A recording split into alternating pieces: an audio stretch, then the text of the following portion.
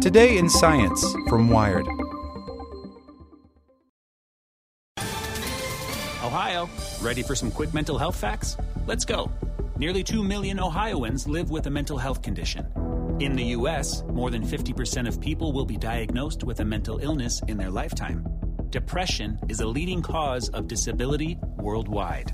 So why are some of us still stigmatizing people living with a mental health condition when we know all of this? Let's listen to the facts and beat the stigma. Ohio, challenge what you know about mental health at beatthestigma.org.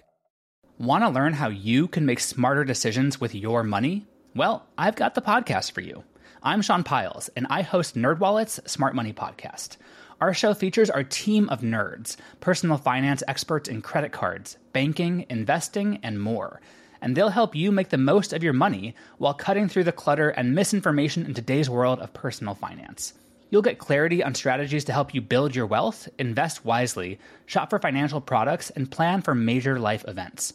Listen to NerdWallet's Smart Money Podcast wherever you get your podcasts. Here's today's spoken edition of Wired. The protests against the Dakota Access Pipeline at the Standing Rock Indian Reservation in North Dakota are, on the surface, about water quality. The pipeline's planned route, which closely mirrors the path of the would-be Keystone XL pipeline, goes right through the tribe's water source. And like Keystone XL, which President Obama vetoed this February, the Dakota Access Pipeline has taken on larger significance as a conduit for worsened global climate change. There is no question as to whether the protest, if successful, would protect the tribe's water. No pipe, no possibility of a spill. But do protests like these significantly lessen the impact of global climate change? One way, maybe the only way, to know is to look at how protests affect the price of oil. We have to look at if it is impacting the industry and potentially discouraging or constraining their profits, so they have less incentive to produce oil, says Lauren Stockman, Research Director for Oil Change International, a nonprofit that tracks fossil fuel economics. Fossil fuels are great energy sources because they are cheap and transportable and storable. But let's focus on the cheap. If fossil fuels get more expensive, things like electronic vehicles and renewable energy sources become more attractive to investors and consumers. Then, theoretically, the market goes green. Economics are way more complicated than that, but I'm going to keep this 101 level. The first thing to consider is the Dakota Access Pipeline's cost, $3.8 billion to connect the Bakken oil fields in North Dakota to another pipeline, leading to refineries on the Gulf Coast, in Pacoda, Illinois. An analysis by RBN Energy says oil producers will pay around $8 per barrel to move their crude through Dakota Access. At max capacity, the pipeline could carry about 570,000 barrels per day. So, if the pipe runs at peak, the pipeline will earn its owners, Energy Transfer Partners, roughly $1.7 billion a year. That means the pipeline only needs a few years to put the investment back into the black. No surprise there, moving oil makes money. But the Dakota Access Pipeline was built on promises and can only move oil and make money if it delivers. Energy Transfer Partners promised to have the pipeline finished by the end of December 2016. In return, oil refiners promised to buy oil delivered through the pipeline for a certain cost. That stuff is in contracts signed back in 2014. Do you know what the price of oil was back in 2014? $70 to $80 a barrel, buddy. Currently, oil prices are way down, and profit margins in the oil industry are, by oil standards, pretty thin. Prices hover around $40 to $50 a barrel. For sure, Energy Transfer Partners are concerned with delivering the pipeline by the end of the year because otherwise they have to renegotiate their contracts, and no shipper who made terms in 2014 wants to renegotiate in 2017, says Stockman.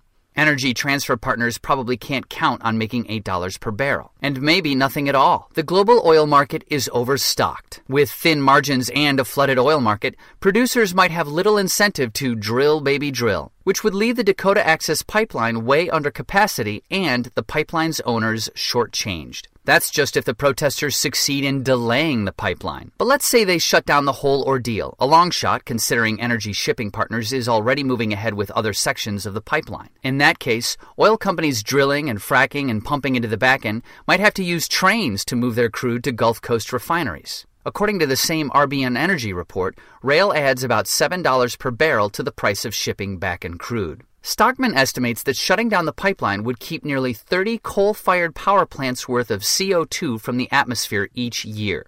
But really, that's only if some other cheap-to-ship oil-producing region doesn't pick up the slack. In the U.S., oil fuels mostly cars. And really, the world's oil markets are too complicated and noisy for this hypothetically successful protest to really cause gas prices to jump so much that they'd cause a mass shift to electronic vehicles. And that's not the problem with EVs anyway. It's already much cheaper to run an EV than a gas car, so it's not really a cost competitiveness issue, says David Timmons, a clean energy economist at the University of Massachusetts, Boston. It's a matter of acceptability. As in, consumers aren't really interested in an electric car that can't go more than 200 miles on a charge for less than $60,000, or charge its battery on a highway outside, say, California, or the I-80 corridor. Although the Chevy Bolt and Tesla Model 3 will definitely change the math on all this. But that's all short time scale stuff.